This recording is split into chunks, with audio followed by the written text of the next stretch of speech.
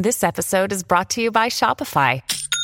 Forget the frustration of picking commerce platforms when you switch your business to Shopify, the global commerce platform that supercharges your selling wherever you sell. With Shopify, you'll harness the same intuitive features, trusted apps, and powerful analytics used by the world's leading brands. Sign up today for your $1 per month trial period at shopify.com/tech, all lowercase. That's shopify.com/tech. I'm Bill Hemmer. This is Hemmer Time.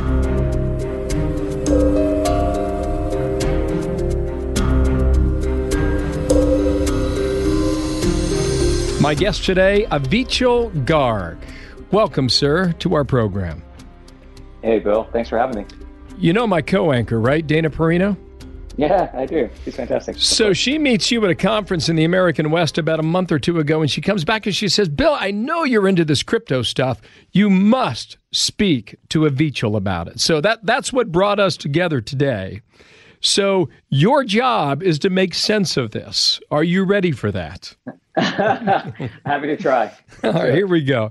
You're the co-founder and partner at Electric Capital. You live in the Bay Area in California, and I really appreciate your time. Why did you believe in this? What a good question. That is not where I thought you'd start off. So I'll give you the backstory. So my co-founder and I, our backgrounds are mostly as entrepreneurs. We've started and sold 2 companies, and been active early stage investors in technology. And so we've invested in everything from SaaS, software as a service companies, and fintech companies, and many of those have done well and will IPO in the coming years. And we've done a lot of frontier tech, so things like self-driving cars, supersonic airplanes, genomics. And so we were dabbling in crypto several years ago, and mostly from the lens of... How many years ago? Well, we started first playing with this stuff back in 2010. Okay. And mostly out of interest. My co-founder, Curtis, he's a buddy of mine from undergrad. He comes from a distributed systems background. He has a computer science background, as do I. He has a background specifically in distributed systems, which is how do you get computers to sort of coordinate and talk to each other at large scale over long distances, things like that. And really have a shared state of understanding of what's happening. And that is, that field of study is sort of underpins a lot of the internet. It's really important for things like self-driving cars as well. And so that's sort of his background. And he came across a white paper in 2009 for Bitcoin. And he read it. And, now I think Bitcoin, a lot of people know, and has become sort of this monetary and, this sort of sovereign, non-sovereign money sort of thing. But the way we looked at it back in 2010 was as a new way to write software, because that's sort of, our perspective on the world as engineers. And so we said, oh, wow, this is really interesting, because what this lets you do is it lets you potentially solve a really hard problem in computer science around how do you build a distributed system where people give you computational power? Like, what is their incentive to put computation into this network?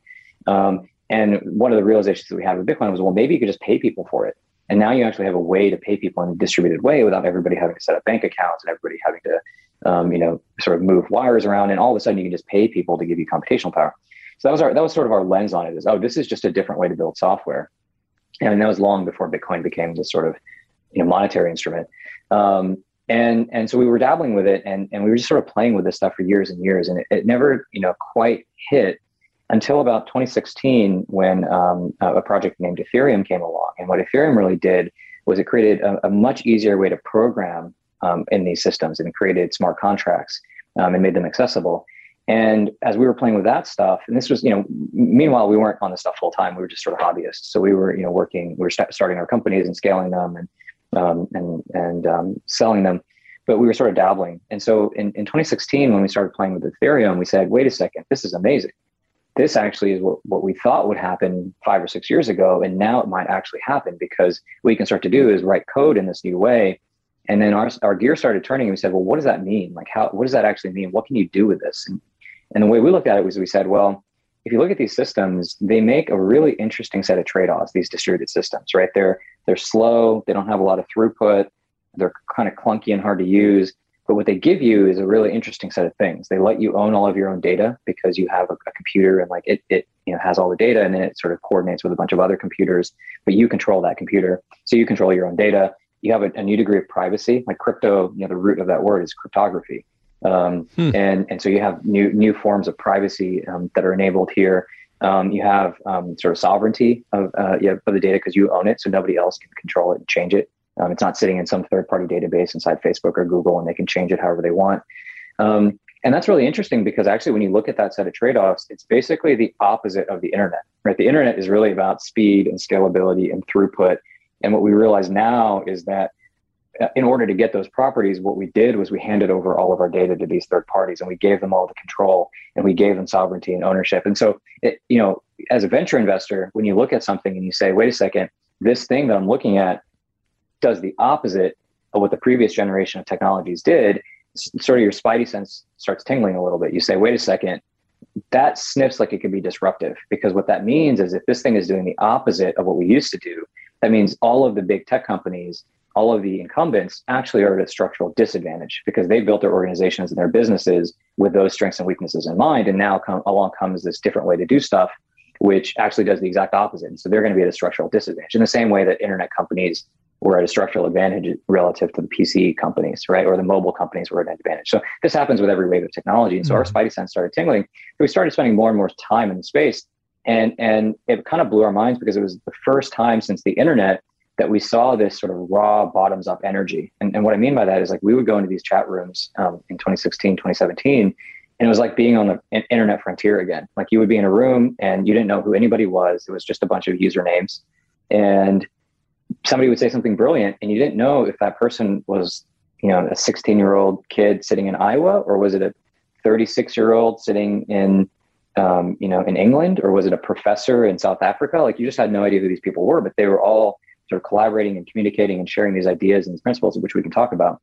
And so we saw this raw energy that felt to us like the internet. And so we said, wow, here's this extremely disruptive platform. Here's this raw energy and kind of the same people that made the internet happen. So college kids, college professors, there are a lot of government people here, like, NSA, CIA, people who really understand, privacy and cryptography. And so all the same people that kind of made the internet happen are all here again. Like that's pretty interesting. And so as we spent more and more time in it, we built conviction that this was actually potentially the next big wave of computing. And so we kind of went down the rabbit hole and have been there ever since. And so we spent really the last 5 years full time in this space. Okay, so you said something in the middle of that. You said it's a new way of paying people. What's wrong with Venmo or PayPal? Yeah, it's a good question. So the roots of the whole space come from the Bitcoin white paper. I mean, there's actually a long history prior to that of eCash and DigiCash, and the NSA was playing with this stuff in the 80s. And so there's a very, very long history actually prior to Bitcoin. But for all intents and purposes, sort of the modern wave of this stuff has its roots in Bitcoin. And I would encourage anybody who hasn't read the Bitcoin white paper to go read the Bitcoin white paper. Where do you find that? Oh, if you just search Google for Bitcoin white paper, a PDF will come up. Yeah, gotcha. It's actually pretty short. It's like 10 pages, and it's very accessible. Actually, I mean, you don't have to have like a PhD in math or computer science to understand it. The latter parts of the paper get a little bit more technical, but the introduction and the early parts of it are very intuitive. And essentially, what this person or persons that created Bitcoin, Satoshi Nakamoto, sorry. What Satoshi said, in the sort of the preamble, and if you look at a lot of the messages in the forums, and by the way, I think you know this, but listeners may not. This is an anonymous person. Nobody knows who Satoshi is. This is somebody who's brilliant, who wrote a white paper and turned it into a PDF and put it online and said, here's essentially a manifesto of something. And here I've solved some really hard computer science problems, which we can talk about. And I'm going to write some code behind it and get this going. So literally it was just somebody on the internet, some random person, we don't know who this person is, that created this whole industry. And actually, if the industry keeps going the way it is, that person will actually be the richest person in the world. And we have no idea who this person is. Oh my gosh. Which we can talk about. I've got a few anecdotes I want to throw out. I just want to see how you either agree or how you react to these. Sure. About 2 years ago, a friend of mine here in New York, he invests in crypto, and I said, Al, what's behind it? Is it real? And he gave me an example. He said, Billy, if you wanted to make a transaction from Australia and you were shipping that to New York, you would have 7 different layers of paperwork along the way. which would ultimately slow down the transaction and the shipping time and all that stuff. He goes, if you pay for it with Bitcoin, it can be instant. Now, is he right or not? Yeah, he is. I mean, it's really wild if you think about today. Like, let's say it's Friday afternoon. It's 2 p.m. or 1:30 p.m. and you want to send some money to your friend in Australia.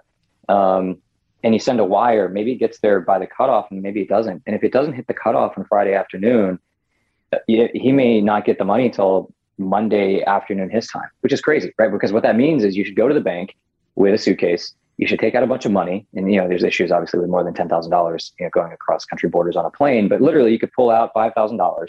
You could get on a plane, you could fly to Australia, you could fly to Sydney and hand him the money the next day. And there are not that many places in the world today, if you think about it, where atoms can move faster than bits. And it tells you how broken and how old these systems are, because a lot of these systems were really built in the 1970s and we haven't upgraded them. So he's absolutely right. And these systems, these legacy banking and financial systems are, they're held together with duct tape. Like, I don't know if you saw with like the stimulus, they issued unemployment checks. And then what happened was these systems were, because they were built in the 70s, they were written in Fortran, which is a programming language nobody knows anymore. Like, everybody that used to write code and program in Fortran isn't around anymore. And so these systems started to break because they weren't designed to process this volume of unemployment checks. And so they started, employment agencies started issuing SOSs for, does anybody know Fortran? Because our systems are breaking. But that's the state of the art of like how the financial system works, is that, it was built in the 70s by and large, which is pretty crazy. And that's why we have these weird experiences of, it's actually faster for you to fly money to another country than it is to send it. So the whole idea there, obviously, is international commerce can be sped up to the speed of the internet, I would argue. Another anecdote. I was told, you mentioned Ethereum. I was told that it was explained to me that that's the backbone of crypto. Like the internet cannot operate, there's a backbone to the internet that allows Apple and Facebook and Yahoo, or name your company, to operate. But if you don't have the foundation for the internet, they cannot function. And ETH, as you call it in short, Ethereum, is that backbone. Is that fair, or is there a better way to explain that? I haven't heard that before, and I think it's an interesting way to look at it, which is Ethereum as a platform. What it really lets you do is it has this notion of smart contracts. And you say, well, what is a smart contract? What a smart contract does is it lets you write some code. And Ether, which is the native currency for the Ethereum platform, what is that? Well, it's sort of like Bitcoin. It's a way for people to say, I think this thing has value and I'm going to send it to you. So it's a sort of a form of money, or potentially a store of value. And so a lot of people buy Ether the same way that they might buy Bitcoin. But what's interesting about the Ethereum ecosystem is it's made it really easy to program around Ether, because the insight is that, well, if now all of a sudden these bits are equivalent to money, right? Like, what is Ether? What is Bitcoin? It's just a bunch of ones and zeros inside your computer. If those things are now money, and they exist as bits, well, that means I can write computer code around them. And as soon as you can write computer code around money, you realize that actually a lot of the world is basically, here's a pile of money and here's a bunch of rules around who has access to that money. And here's a bunch of rules about what you need to do with that money over the next 10 years. So that's a will, that's a trust, that's mortgages, that's derivatives, that's securities, that's HELOCs. It's a lot of the world is that. And so now what something like Ethereum lets you do is say, well, I have money as ones and zeros, and now I can write computer code around it. And so instead of it being legal documents that are 100 pages long, or being written in 1970s computer code inside a banking system, I can recreate the entire financial system. I can recreate banking and lending and credit. I can recreate all of those things, but with 2021 computer science instead of 1970s computer science, which of course is going to be much, much faster, much more secure, much easier to program, much more extensible. And so in a sense, if Ethereum fulfills its promise, it really could become the backbone for an entirely new financial system, and potentially even more. And it would be, orders of magnitude more efficient than the way that we so that he wasn't wrong. No, he wasn't wrong. Hold that thought. More Hemmer Time coming up. Precise, personal, powerful. It's America's Weather Team in the palm of your hands. Get Fox weather updates throughout your busy day, every day. Subscribe and listen now at foxnewspodcasts.com or wherever you get your podcasts. When I follow this, I have a Coinbase account. I've a little bit of money in it, not. I'm trying to learn about it. I always think that like smart people are rich people who want to understand an industry. They go out and they buy an aspect of the industry, then they study everything around it, and then you learn, and that's your education. I think it's true for a lot of people around the world. My theory, anyway. But one day it's Ethereum, one day it's Bitcoin. And I mean, we're having this conversation on a Thursday afternoon. A lot of our listeners will hear about it over the weekend. But like this past week, there's this thing called Solana. Right? Like, where did Solana come from? And I just think, there's a confounding aspect to try and understand, well, if you're going to get into it, what do you get into and why? Yeah, it's a really good question. I think really important, a couple important things here. One, this is not financial advice. You have to do a ton of research before you deploy any capital here. And I would not advise anybody to deploy capital here at any scale and speculate here because it's extremely volatile and you really could lose all of your money. And so by no means is this intended to be financial advice. I think the thing though is maybe the thought exercise for people to think about is if you could go back to 1995 and you knew everything that was going to happen on the internet over the next 20 years, what would you do? And I think your point is exactly right. I'd go all in. Keep going. Well, what I would do is, in order to get to the point where you have enough conviction to be able to make good financial decisions, kind of at least the way I approach it is what you really need to do before you deploy capital is you really need to deeply understand something, right? Like you need to ask yourself the question, what do I know that other people don't know? Like, what do I understand about the world that most people have not yet figured out? And why do I believe that? And I think that if you start from like that premise of I understand something more deeply and therefore I have a better informed view, then you can start to say, well, I can make better investment decisions potentially. And so what I would do if I went back to 1995 is I would just start playing with all this stuff again, right? I would figure out how the internet protocols work. I would create a website. Like imagine creating websites in 1994 or 95. I'd figure out how to program. I'd figure out how web apps work, before things like eBay happened. And if you started just playing with it and learning and building and even in really basic stuff, I think you would build a really good visceral sense for what's happening and what's possible and what, and that information advantage, I think is a good place to start from. And so what I encourage people to do is just start playing with this stuff, go get a MetaMask wallet and put, $20 in it, put $100 in it and go to something like OpenSea and try to buy an NFT. And just see what that experience feels like. And all of a sudden you'll say, wow, this is really clunky. It is like using the internet in 1995, but oh my God, I've seen the future. Like I can see why this stuff is going to work. Or, even if you have $10, like try to send $5 to your friend using something like Bitcoin or Solana or Near or Celo. Like go play with these things and say, wow, that is amazing. I actually just sent you money on a Saturday night when everything is closed. And it didn't go through any of the legacy banking infrastructure. And you have it right now on your phone, and you can do whatever you want with it. And so play with it. That's right. But I can do that now on Venmo. Sort of. What's the difference?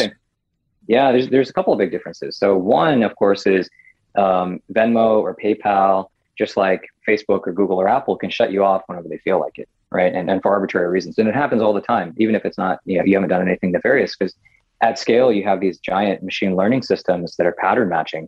And if they think you're a bad actor, not even you are a bad actor, if they think you're a bad actor, you're out. And what do you do? Like who you're going to appeal to, right? Where your $300 is gone. And you look at PayPal, they have a long history of doing this. And it's not, I don't blame them necessarily. I mean, they have to comply with AML and KYC and they should.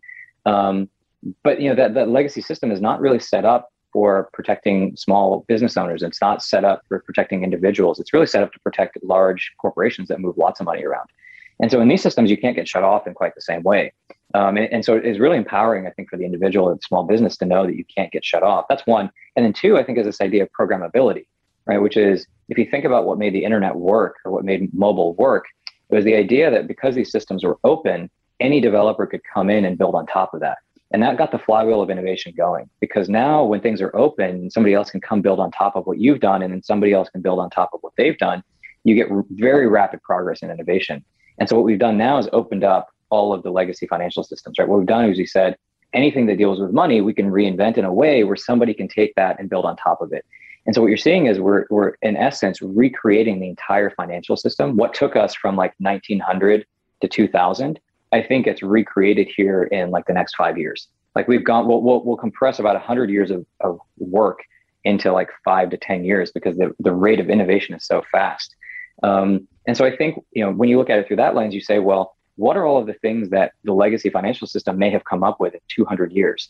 What are all the ways that we could be helping people, people who are outside the system today, people who are poor, people, veterans, people who are, unbanked today, people who have to do international business. Like the world is global today, right? Like, and the legacy banking system was not set up to think of an international world. All of these things we can now invent 10 times faster because you have open innovation.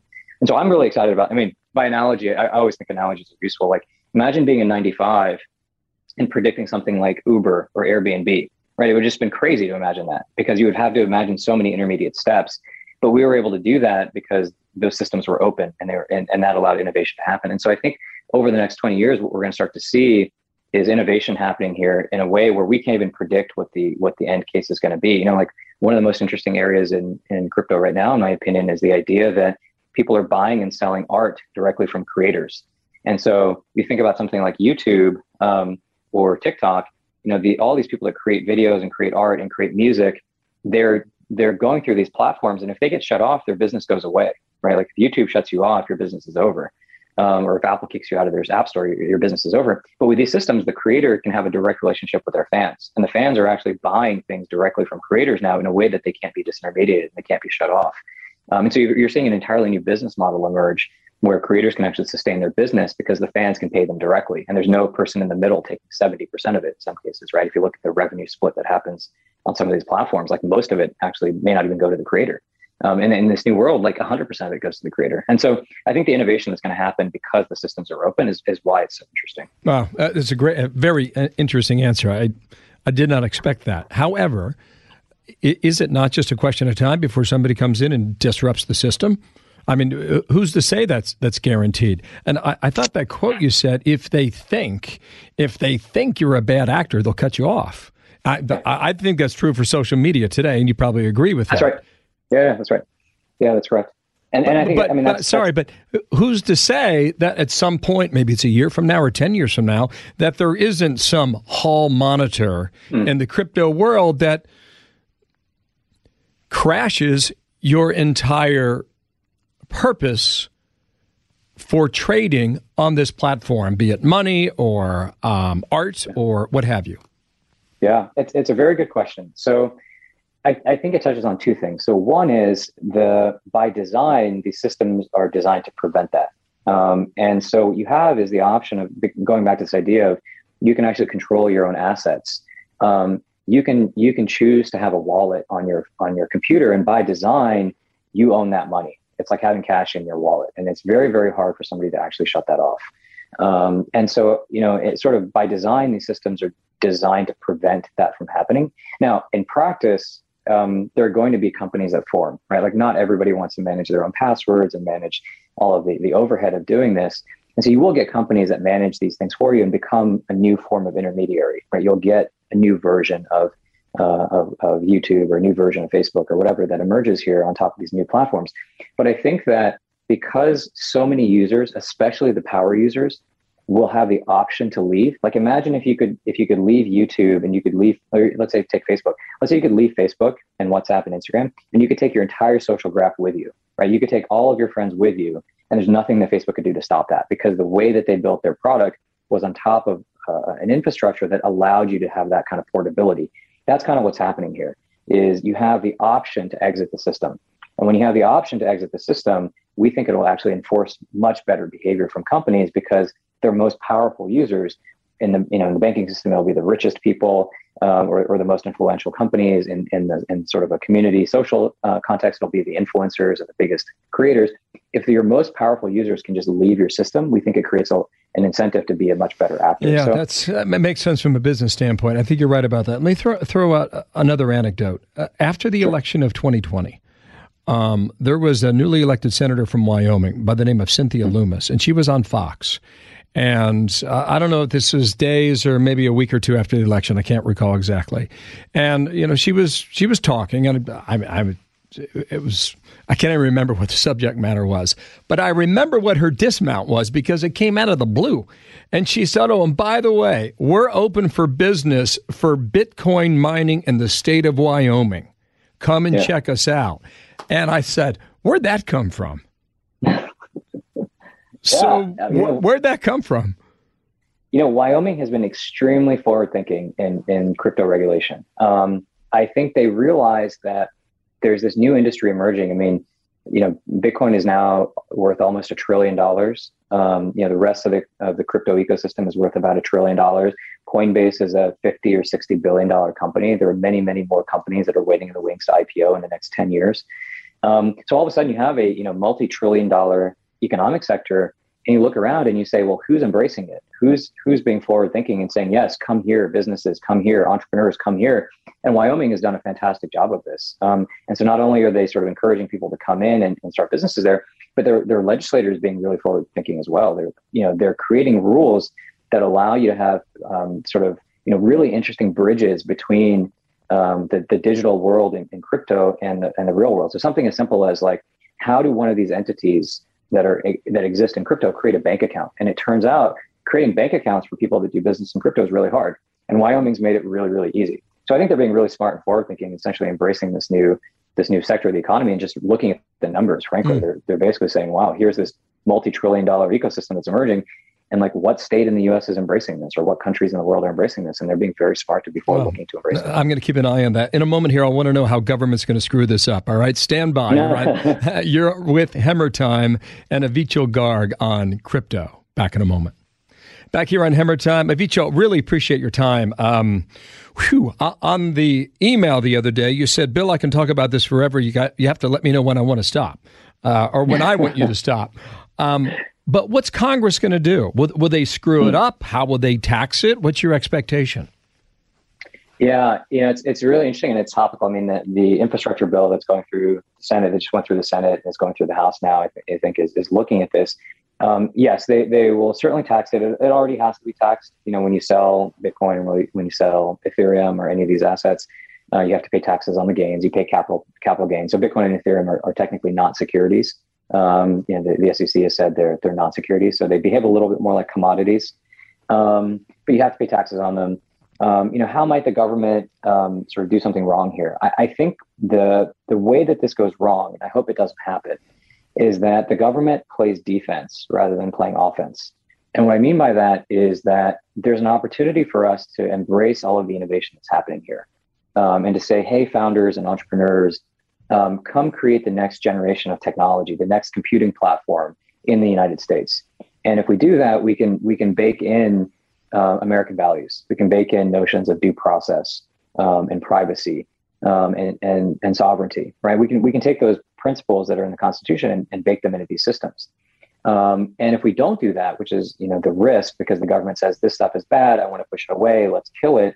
What will happen is that we now exist in a global world, right? This is not the 80s, right? We now have very, very stiff competition from overseas. And so what will almost certainly happen is that the Chinese government will embrace this. And they've actually been very, very forward thinking about this. So the Chinese government is phenomenal when it comes to embracing technology, right? If you just look at their track record of sort of embracing it and using technology in the government, they're very, very good at this. And they are using all these blockchain technologies and digital assets and cryptography, and they're very good at this. And so they're modernizing their government at a very rapid clip. President Xi, I believe it was in November 2019, gave a speech where he said that blockchain technologies are one of their critical investment areas alongside artificial intelligence. So they're really investing here. And so I think the risk is that if the US pushes this stuff away, what happens is that the Chinese government embraces this stuff and they build the systems and they get to decide the values that get baked into this technology, right? Because technology is not without value, right? The people that create it get to imbue it with value. And I think that would not be a great world for a lot of people, right? Like, what happens to privacy in that world? Like if the government can see every single transaction that you're doing, what happens in terms of international commerce, right? If you think about trading partners and trading routes and kind of, what happens to the strength of the dollar, right? The dollar is sort of as the reserve currency for the world. You need global trade to be denominated in dollars. And if all of a sudden there's a better way to do that international trade that does not rely on dollars, that's not so great for the U.S. So I think this actually starts to touch on some pretty tough geopolitical game theory. And in my opinion, if you sort of just game theory it out, even if you set aside, set aside the values for a second and you just are a rational actor and you say, let me play the game theory of this and let me put on my hat of, let me pretend to be the Chinese government, let me put on my American government hat, let me put on my EU hat. how does this all play out? And in my opinion, if you play that simulation out, it's very clear that the parts of the world that embrace these new technologies are going to see trillions of dollars of economic growth and development of expertise in things like cryptography that is going to then allow those regions of the world to have huge advantages over the rest of the world. And so I think it'd be a big mistake for the U.S. government to push it away. But that's always the risk, right? Because from a government perspective, from a regulatory perspective or a legislative perspective, it's risky, right? Like embracing innovation is always risky. It comes with cost. It comes with the risk of something bad happening, and then you get blamed for it.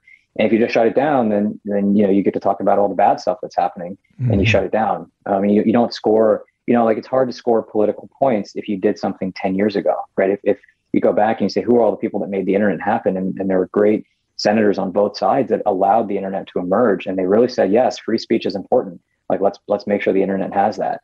But you didn't really see the fruits of that for another 20 years, right? But the modern internet and the basically the entire economy of the United States at this point, which relies on that, the roots of that were legislation that happened in the early 90s, things like Section 230 around how speech works on the internet.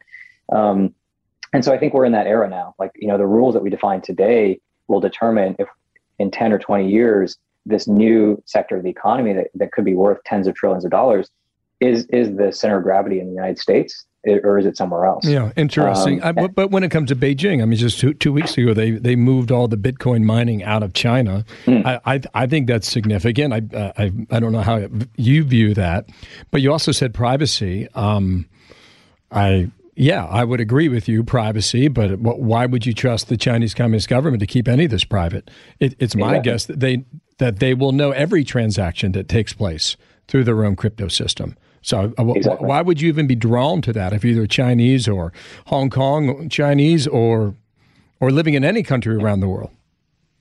Yeah, it's a very good question. And it's ultimately because what the Chinese government will be able to offer in these systems is a great degree of efficiency, because what they're going to do is invest in, going back to this idea of when you're in the 70s and we created the modern banking system, we built it in a certain way. And you can almost, the thought exercise is, well, if you just reimagined the entire global financial system, but using 2020s technology instead of 1970s technology, wouldn't it be that much more efficient? And so there's actually a very utilitarian value proposition here that the Chinese government could take out to the world, which is like, hey, look, why are we taking 7 days? Like, we buy some oil, you have some futures contract, it takes 2 days to settle that, and then you get like money, from one currency to another, and then it settles in an American bank account with US dollars, and you get your money a week later. Wouldn't it be great if you could just get your money in 10 minutes? Wouldn't that be better than getting your money in a week? And that's compelling, right? If you're talking about billions of dollars at scale, or you're talking about international trade. But the side effect of that is now, like, you've sort of opted into a system that has certain kinds of privacy values and so on, and they've set the standards for that now because everybody's using their system. Yeah, got it. Okay. And so I don't think they'll lead with that, and I don't think people will choose to opt into it necessarily. But there will be all these other benefits that the Chinese government can offer you. I mean, they're so good at this, right? They look at something like Belt and Road Initiative, where they're going around the world and putting hundreds of billions of dollars to work building ports and infrastructure for people. And governments are willing to accept that because there's clear benefit to them and their people. And then it comes with trade-offs, right? It comes with debt, for example. And so, they're certainly very good at this plan, or this playbook, and they're going to execute it well, in my opinion. Okay. Watching that too. Just a couple more questions here for you. I remember in 2000 when the NASDAQ was at 5,000. That was a bubble. I don't remember, but I have read about the tulip Ponzi scheme in Holland from 500-600 years ago. Is this a bubble? It's a great question. Again, not financial advice. I don't know if it's a bubble. It's extremely frothy right now. It's extremely volatile. Say floppy? What? Frothy. Frothy. There's like a lot of. Yeah. Sorry. Yes. No, I got it. Yeah, it's extremely. It does feel. There's just so much volatility in crypto. And prices move very, very quickly up and down. And so you can lose a lot of money, which is why I encourage people not to invest money that they can't lose in this space, and to be very careful. And so that's almost certainly the case. I think it's also an easy assertion that actually probably, like the 90s, 90% of these projects won't exist in 10 years. They'll have disappeared and be worth nothing. But I would also say that I think if you look at the history of innovation, that is sort of the cost of innovation, which is in the moment, you don't really know the stuff that's going to work. And actually people try a lot of things, and there's a lot of volatility and things run up really, really crazy and then they crash. And if you look at the railroads, if you look at fiber optics, if you look at the internet, if you look at mobile and now crypto, this is a recurring pattern. And there are economists like Carlota Perez who have looked at this and basically come to the conclusion that basically, if you want to have innovation, you kind of have to deal with these bubbles. Because in the moment, you don't know what's valuable. And then people, it's sort of that adage of, it's really hard to know. It's really hard to know what happens in 2 years, but it's like much easier to know what happens in 10 years, or another variant of this is people overestimate what's possible in 2 years, but they underestimate what's possible in 10 years. And this is sort of like the market manifestation of that, is everybody assumes these things will work really, really quickly. So you get these bubbles and then it's just, everybody's too optimistic and then it crashes out, but then everybody stops paying attention to it for another 5 years. Meanwhile, the people who are the engineers and the business people and the entrepreneurs are building, and they just keep building for another 5 years. And then everybody turns around and says, wait a second, all of that stuff that we talked about 10 years ago is real now. It actually works. And so I would almost argue that, even if you assert that there is some sort of a bubble, bubbles are just sort of the cost of innovation. Like you have to sort of be willing to say that there are going to be bubbles if you want to have these really disruptive breakthroughs in society. Uh-huh. Huh.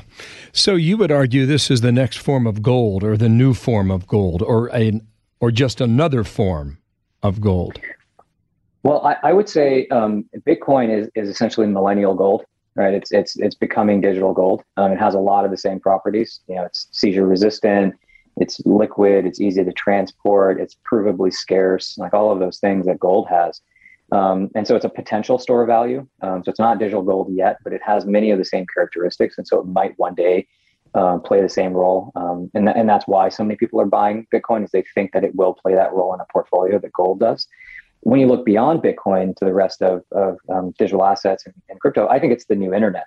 I think it's a platform to build software and to build businesses. And all of the things that we use on the internet today, in 20 years, we'll be able to do all of these things on these new crypto platforms. But they'll be, you'll have more privacy. You'll actually get to own your own assets. Like the Facebooks and YouTubes and Googles and Apples of the world won't just be able to shut you off because they feel like it. And so I think you'll actually get a much, much better internet actually at the end of the day. And that's my hope, is that we actually find a better way to rebuild all of these systems that right now, we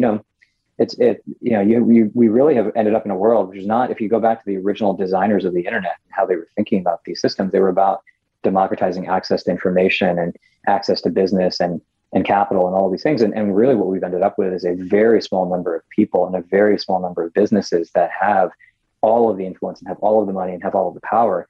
And so I think this is actually an opportunity for us to get back to what the internet was supposed to be when it was first imagined in the 80s and 90s. Wow. Really, listen, you're selling me. Can't say I'm going to go all in, Avichal, but you're selling me. The new internet. Wow. I guess that's why Zuckerberg wants to get on it, right? I mean, Facebook floated that idea 2 years ago, and then they pulled it back, I guess, at least publicly. Last question. There is this thing called an NFT. You mentioned it early on in our conversation. Non-fungible token is what it stands for. It's essentially, the way I would define it is that it's a digital image. Well, I think one of these digital images a few days ago sold for like $7 million. It was an avatar image of something that was online. I can't even recall. Yeah. And I know people are paying tens of millions of dollars for other NFTs. What makes someone think that there is that much value in a digital image?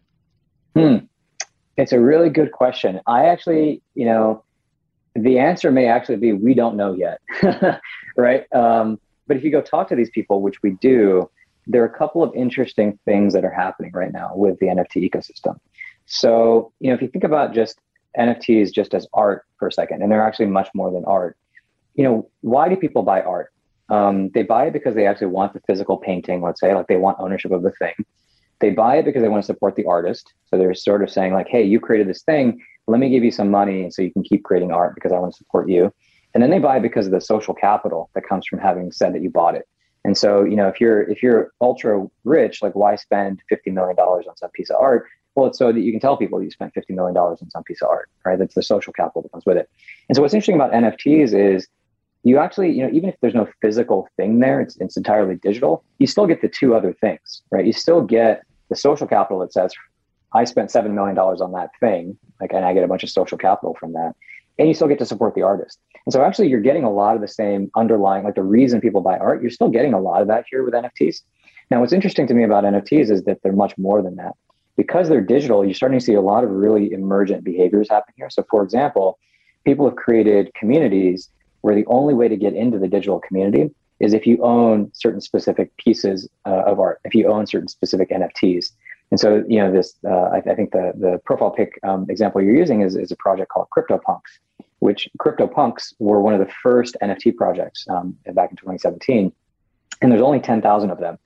And so if you own one of the 10,000 CryptoPunks, you're now in this sort of exclusive community that has its own norms and people sort of know each other. And it's like a digital club that you can be a part of. And so there's sort of this like fan club aspect to it. I think people are starting to play with this technology in really interesting ways. And so they're starting to say, well, what if by owning, let's say I'm an artist or a musician, what if by owning one of my NFTs, you get special benefits because you've actually bought a piece of art from me. Maybe the next time I'm in your town, I'm going to have a dinner and everybody who owns my NFT gets to come have dinner with me. Or if I'm a musician, there's a musician by the name of Justin Blau. And what Justin is doing is really fascinating. He's playing with the idea that you can actually take songs and sell them as NFTs. So you could actually own one of Justin's songs as an NFT and you're the only person that owns it. And maybe you release it onto YouTube and you get all the ad revenue that comes from it. Maybe you release it back to BMG and Spotify and you get some royalties off of it, but it's yours. You can do whatever you want with it. But then everybody who owns one of Justin's NFTs is basically one of Justin's super fans, and they get all these other benefits of sort of being in the Justin ecosystem. Wow. And so there are a lot of these really interesting experiments happening with if art were digital, what are all of the other things you could do with it? Mm-hmm. The imagination runs wild. Earlier, you called this the new internet. Based on that description for an NFT, I would call that a new business, right? Yeah. Yeah, that's exactly right. No, that's spot on. I mean, and that's what's so often when you see disruptive innovation, it is very often coupled with a new business model, right? Because when all of a sudden, when you have a new business model, that's where new types of businesses can emerge. And usually incumbents, when you think about something as simple as why couldn't Walmart compete with Amazon? It's because not only does the infrastructure and the technology need to change inside the business for them to be able to be competitive in a new business, but the human organization has to change. And so when you look at the old big tech companies, as human organizations inside those companies, they're not really set up to participate in these crypto ecosystems. They don't have the DNA to hire the right people to be able to do that. And so these new business models, I think, are potentially extremely disruptive. I think you're spot on that it's a new business model. It's been great to talk to you. Thank you. I'm glad we met virtually. My pleasure. Thank you for having me. You bet. Avichal Garg, co-founder and partner at Electric Capital. There is so much more to get into. I know you realize that, and so do I. But I think for anyone listening to this, you have piqued the interest of a lot of people. Thanks for your time. Thank you for having me. I'm Bill Hemmer. This is Hemmer Time. Put the power of over 100 meteorologists and the worldwide resources of Fox in your hands with the Fox Weather Podcast. Precise, personal, powerful. Subscribe and listen now at foxnewspodcasts.com or wherever you get your podcasts.